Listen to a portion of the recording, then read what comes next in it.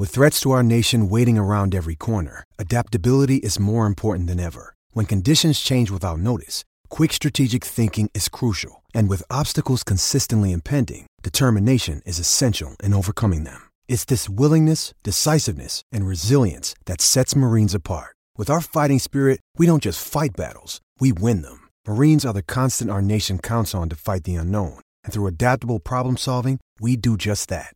Learn more at marines.com. Morning, Gareth. There's nothing like having a champion racing your country cup, is there? And this guy is proven to be one of the outstanding horses of the current era. And I think the crowd will flock in. Lovely night.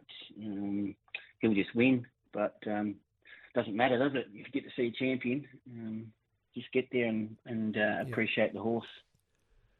Well, the horse that we don't like for a place, Kanina Pravlima, the Ballarat Cup champ, just went down in the Shepparton Cup. He's got gate speed. The champ, Chris Elford, coming off driving his 8,000th winner there at Ballarat there on Wednesday night.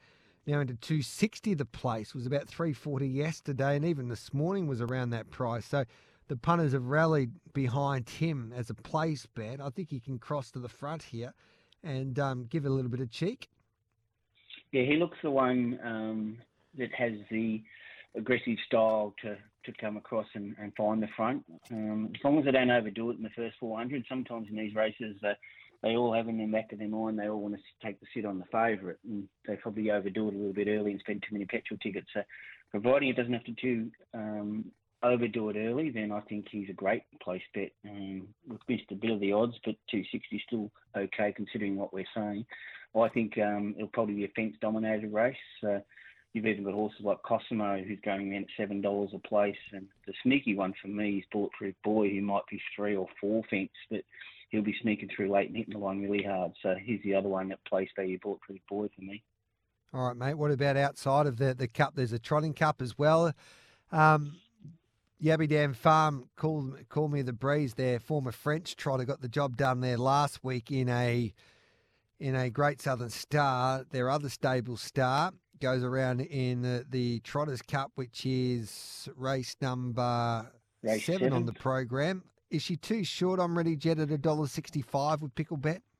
I thought so. I thought they should be closer. On Ready Jet and Mufasa Metro should be closer in the market, especially because On Ready Jet scratched last week, so there's obviously some kind of issue. Mufasa Metro is proven at this level, proven at the distance. Yeah, I just think they should be closer. I'm certainly not potting on Ready Jet. I think it's the top pick, but I'd have them much closer together and think that Mufasa Metro is capable of upsetting the favourite there. But it'll sure be a good race.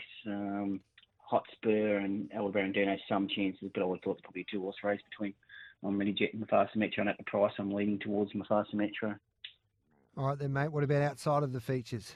Yeah, like a couple. There's 3 races that I'm keen on. Another one of the Yabby Dams one's race 3, number 7, Iron Love. I'm super keen on this one. I think it's been in really good form of late. Gets Nathan Jack, that combination. It's a versatile horse, so it can be driven depending on tempo, and very keen on it. The other one I like is race 4, number 8, Yering Soho. Really liked its trial at Melton on Tuesday afternoon. It's in good form. It's had a slight change of stable, but that's only because the current trainer's overseas and on a wedding trip. But I think it's $2.70 around about that kind of price is a good bet. And my best of the night comes up in the last. It's obviously been trimmed up a bit this morning looking at the current prices. It's into $1.80, but I'm super keen on race 9, number 3, Blazing Heaven. I think it'll work forward, be in front or at worst behind the leader, and be awfully hard to beat. So I know we have to wait till 11 o'clock, and there's a lot of races in between, but that's the best of the night. Love your work. Thanks for that, Daz. Thanks, Gareth. See ya. There's Darren Carroll. We'll take a break and wrap up winners on this Saturday morning.